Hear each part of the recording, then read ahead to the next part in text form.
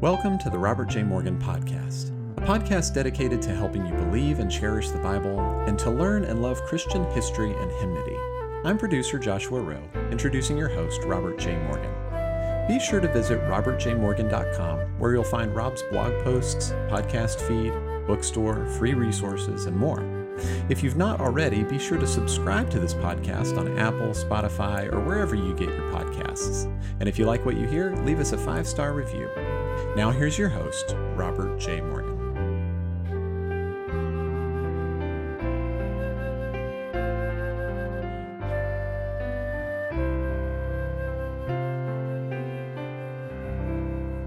Hello, everybody. I want to begin with an apology today. I've got a very bad cold, and so if I sound worse than usual, that's the reason. But I want to talk today about cursing, specifically a curse tablet. On today's podcast, I want to share with you a recent sensational archeological find, one that you may have heard about if you've been following the news. It is the now famous curse tablet from Mount Ebal in central Israel. During the summer of 2022, I had the opportunity of leading a tour to Israel, and we went to the biblical site of Shiloh. There, I had a chance to meet Dr. Scott Stripling.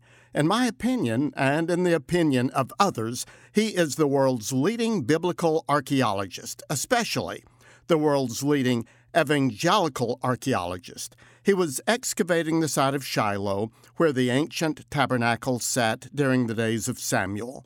He took time to speak to my group and to do an interview with me, and for many of us, it was the highlight of the entire tour. Well, Dr. Stripling has just published a peer-reviewed academic paper on a sensational find that he and his team made on Mount Ebal, which is relatively close to Shiloh. We believe this is the most exciting archaeological discovery of the 21st century, and so I wanted to take this opportunity of sharing it with you. First of all, let me give you some biblical background. Near the end of his life, Moses led the children of Israel to the edge of the Promised Land and to the eastern side of the Jordan River, where he preached a series of sermons to them. These messages represented his last words. We call that series of messages the book of Deuteronomy. Moses reminded the Israelites of the covenant God had made with them, and he told them that when they entered the Promised Land, they were to go to Mount Gerizim and Mount Ebal and renew the covenant that God had made with Abraham in the book of Genesis. Now, those two mountains, or rounded hills, are next to each other, and in the valley between them was the town of Shechem. Today it's the city of Nablus. This is where Jacob's well is located, where Jesus met the Samaritan woman in John chapter 4. In fact, we were able to visit Jacob's well, which isn't always possible because of political stress and tension in that region. But also, this is the location, strategically, where God made that original covenant with Abraham. Well, when you're in Nablus, or Shechem, you can look to one side and see Mount Gerizim, and on the other side, you can look over and see Mount Ebal. Here are the instructions that Moses gave in Deuteronomy chapter 11, beginning with verse 26, about how they were to renew the covenant that God had made with Abraham in Shechem on these two hillsides that are on either side of Shechem. So it says in Deuteronomy chapter 11, verse 26 and following, "See, I am setting before you today a blessing and a curse. The blessings if you obey the commands of the Lord your God that I am giving you today. The curse if you disobey the commands of the Lord your God and turn from what I command you today by following other gods which you have not known." Verse 29, "When the Lord your God has brought you into the land you are entering to possess, you are to proclaim on Mount Gerizim the blessings, and on Mount Ebal the curses." Now let's go over to Deuteronomy 27. Deuteronomy 27, beginning with verse 1, where Moses repeats and amplifies this instruction. "Moses and the elders of Israel commanded the people, 'Keep all these commands that I give you today, when you have crossed the Jordan into the land the Lord your God is giving you. Set up some large stones and coat them with plaster. Write on them all the words of this law when you have crossed over to enter the land the Lord your God is giving you, a land flowing with milk and honey, just as the Lord your God of your ancestors promised you. And when you have crossed the Jordan, set up these stones on Mount Ebal, as I command you today, and coat them with plaster. Build there an altar to the Lord your God, an altar of stones. Do not use any iron tool on them.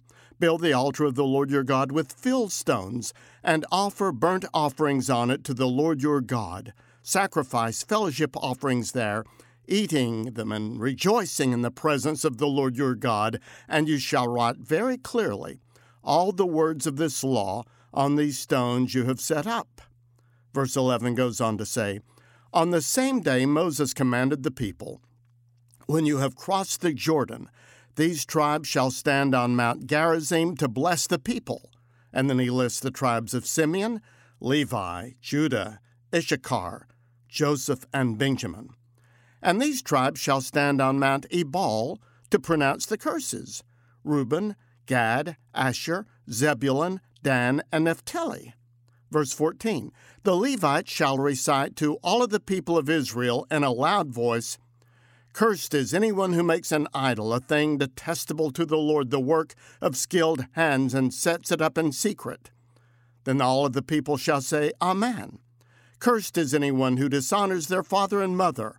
And all of the people shall say, Amen. And so on.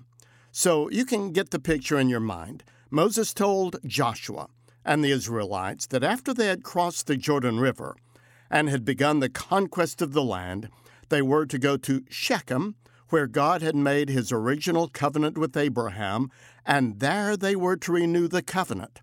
Half of the tribes were to stand on the slopes of Mount Ebal, and that was where the curses were to be pronounced. Mount Ebal was the Mount of Curses. The other half were to stand on Mount Gerizim, and that's where the blessings were to be pronounced. Well, that is exactly what happened. Joshua led the children of Israel into the promised land. They began the conquest, and look at Joshua chapter 8, beginning with verse 30. Then Joshua built on Mount Ebal an altar to the Lord, the God of Israel, as Moses, the servant of the Lord, had commanded the Israelites.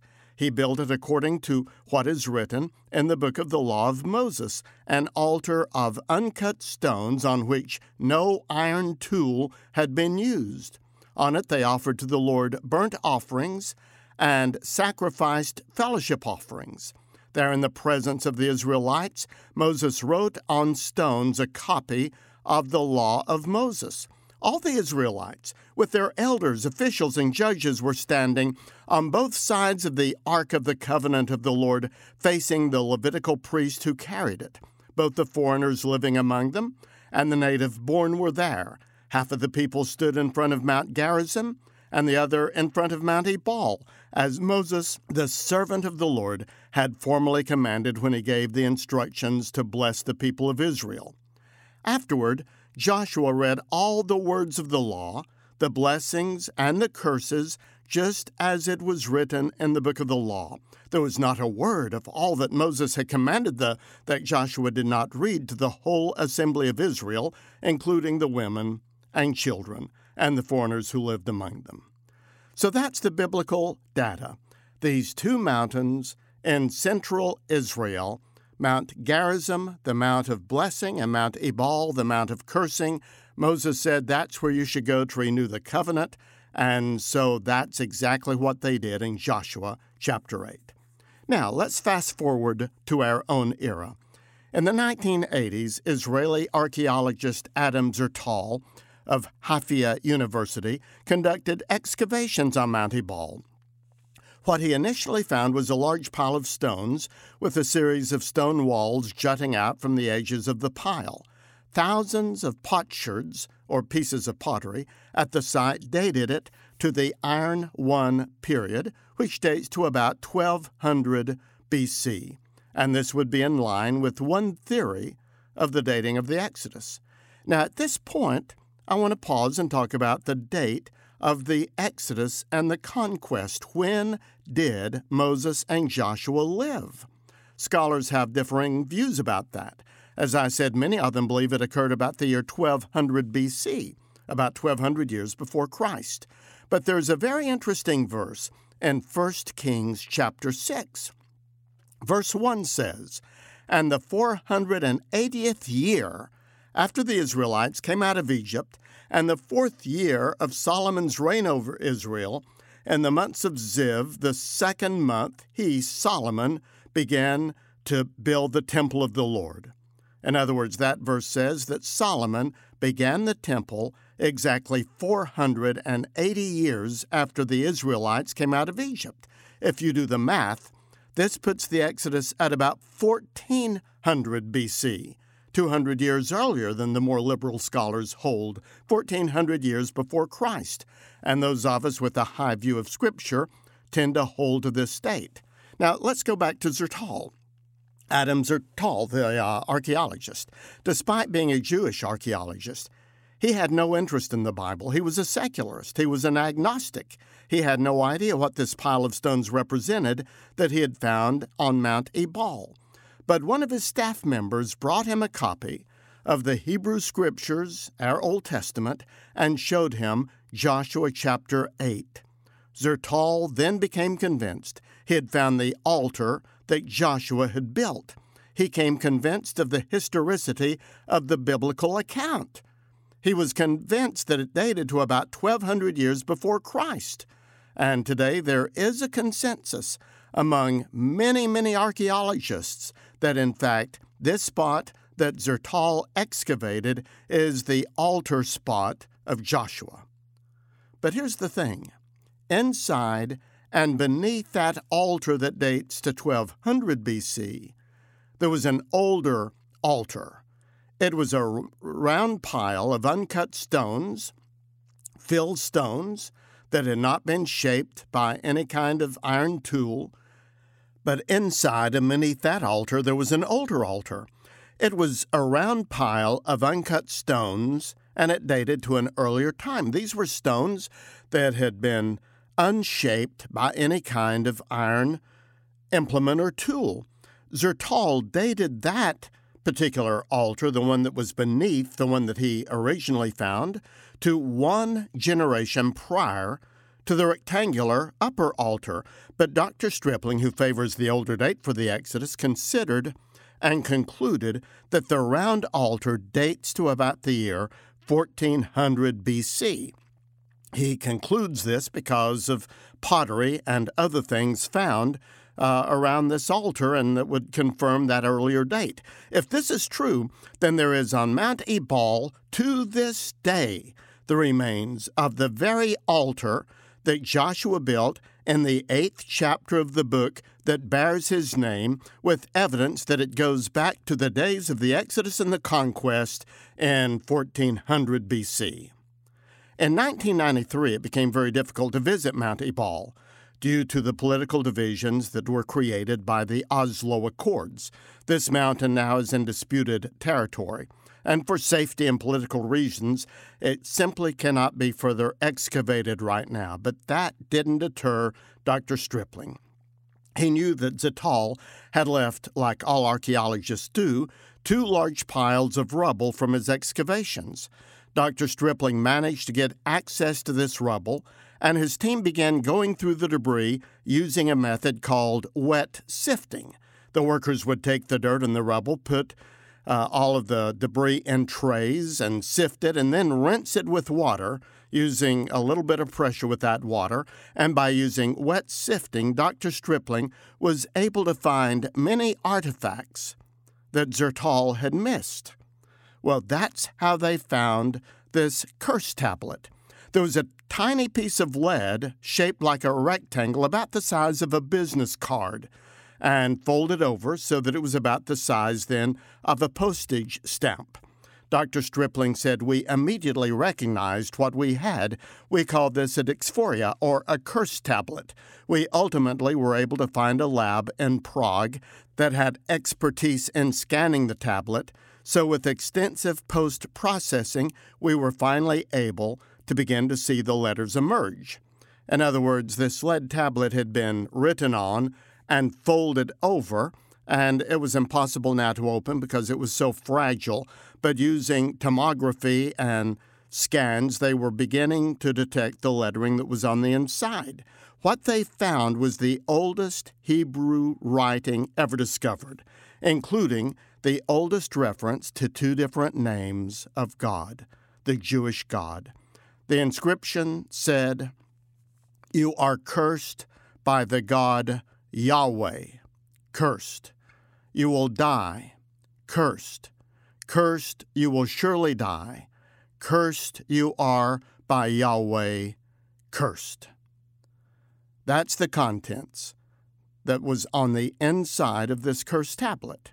From an analysis of the metal, we know that this came from lead, which had been mined in Greece, and that those mines had closed down about the year 1200 BC.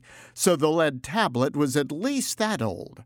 Dr. Stripling argues for the age of 1400 BC. And so, on the mountain of cursing, Mount Ebal, they found a tablet dating from the time of Joshua, near an altar ascribed to Joshua, bearing both the words El for God and Yahweh, which was the Lord's covenant name. The curses had been written on a tablet, and then the tablet had been folded over, but recent technological innovations were able to reveal the contents, as I explained. So that's the discovery. Let me share with you 6 very important implications of this find. First, this indicates that Moses and Joshua were literate. Many scholars have said that Moses did not have an alphabet, nor could they have known how to read or write, although the Bible says that he was schooled in all of the wisdom of the Egyptians. But to quote Dr. Stripling, this proves that there was an alphabetic script with which Moses and Joshua could have written the earliest biblical books. Second, this throws the documentary hypothesis into serious question. I want to describe briefly how important this is in the whole field of biblical scholarship. The documentary hypothesis has been the prevailing theory of liberal scholars about the authorship of the Torah or the Pentateuch, the first 5 books of the Bible, for over 100 years. These theories came out of the liberal seminaries of Germany over 100 years ago and did a great deal to poison seminaries in the United States and those who studied the Old Testament. In other words, this hypothesis has been taught to students in seminaries for over a century, and it has undermined confidence in the early books of the Old Testament. Here's what the documentary hypothesis says in essence. It claims that the Torah, Genesis, Exodus, Leviticus, Numbers, and Deuteronomy, was not written by Moses at all, but much later, many writers put together fragments of Scripture, and these fragmentary documents can be identified by the name that the writers assigned to God. And so at one early era in history, we read that God is known as El or Elohim. But then here's another chapter, and in this chapter is called Yahweh. So scholars who hold to the documentary hypothesis claim that these various writings represent different stages in the history of the compilation of the Pentateuch, and much later, editors or redactors pieced them together to give us sort of a hodgepodge document, and it would, in effect, mean that we cannot trust the historicity of the contents of Genesis, Exodus, Leviticus, Numbers, and Deuteronomy. But, lo and behold, on this lead tablet, we have both the name El for Elohim or God, and Yahweh, the covenant name for God, side by side, dating from approximately 1400 BC. This turns that documentary hypothesis on its head. Dr. Stripling described the moment when he explained all of this to a pastor who had been preaching for 40 years. He said that the man looked at him and said, "Do you mean to tell me that I can now preach from the early books of the Bible, confident that they were written by Moses and are historically accurate?" And he began to cry and said, "Why didn't I know this years ago?" Third, this indicates that the events that we find in Deuteronomy and Joshua are historically accurate and are attested to by archeological evidence. Fourth, this tends to confirm the older date of the Exodus, that is about 1400, which concerns the accuracy or confirms the accuracy of what we read about in 2 Kings in the verse that I told you about Solomon. Fifth, this suggests an older date for the book of Job. We don't know when the book of Job was written. Many scholars ascribe a late date to it, and that could be. But Job 19, verses 23 and 24 says, "Oh, that my words were recorded, that they were written on a scroll, that they were inscribed with an iron tool on lead," or engraved in rocks forever. Inscribed with an iron tool on lead. Well, this is exactly what Dr. Stripling found, words engraved on lead with a stylus. And Job, or whoever wrote the book about him, well, they knew about this method of writing, which likely would not have been known to people in later generations, and so this suggests an older date for Job. And six, this shows us that God has always had an answer for the curse of sin. Dr. Stripling gave over 100 interviews about this find, and I listened to many of them until I had internalized as best I could the implications of what he was saying. One of the points he made was this: because of sin, we are all under a curse. It's not that we are cursed by Satan. We are cursed by God because of our disobedience. But on the mountain of the curse, an altar was built. That curse was inscribed on a lead tablet, placed on the altar, and over it a lamb was sacrificed. The blood of this innocent sacrifice drenched the curse, covering it and setting the worshiper free. It's an incredible picture of atonement. This is a picture of forgiveness. It's a picture of what Jesus Christ did for us when he bore the curse for us and washed it away with his blood. You see why I say this is one of the most sensational finds that I've ever read about in the field of biblical archaeology. And so it's something that I want you to be aware of. You may want to watch some of the interviews that Dr. Stripling gave. You can Google them. You can find them on the internet. He and his team have already published a peer-reviewed article, which I read, and they're working on another one for next year. As I said, he's given over 100 interviews about this, and so listening to him explain it in his own words is a very rich experience. This will give you good and timely answers for those who ask you for a reason for the hope that is within you. So become acquainted with the whole wonderful field of biblical archaeology. There are new discoveries almost every day, but the curse tablet and this recent analysis of it is one of the greatest of our lifetime. Well, thank you for digging into the riches of the Bible with me, and remember to check out my website, robertjmorgan.com, where you can find many resources. This episode was produced by Joshua Rowe and the marketing company Clearly Media. Audio editing is by Jared Brummett. Editorial supervision is by Sherry Anderson, and Luke Tyler is posting a transcript of this blog about the curse tablet on my blog post at my website, and you can check it out there and have a printed copy if you'd like it. Music is by Jordan Davis. Thank you for tuning in, and may God be with you until we meet again.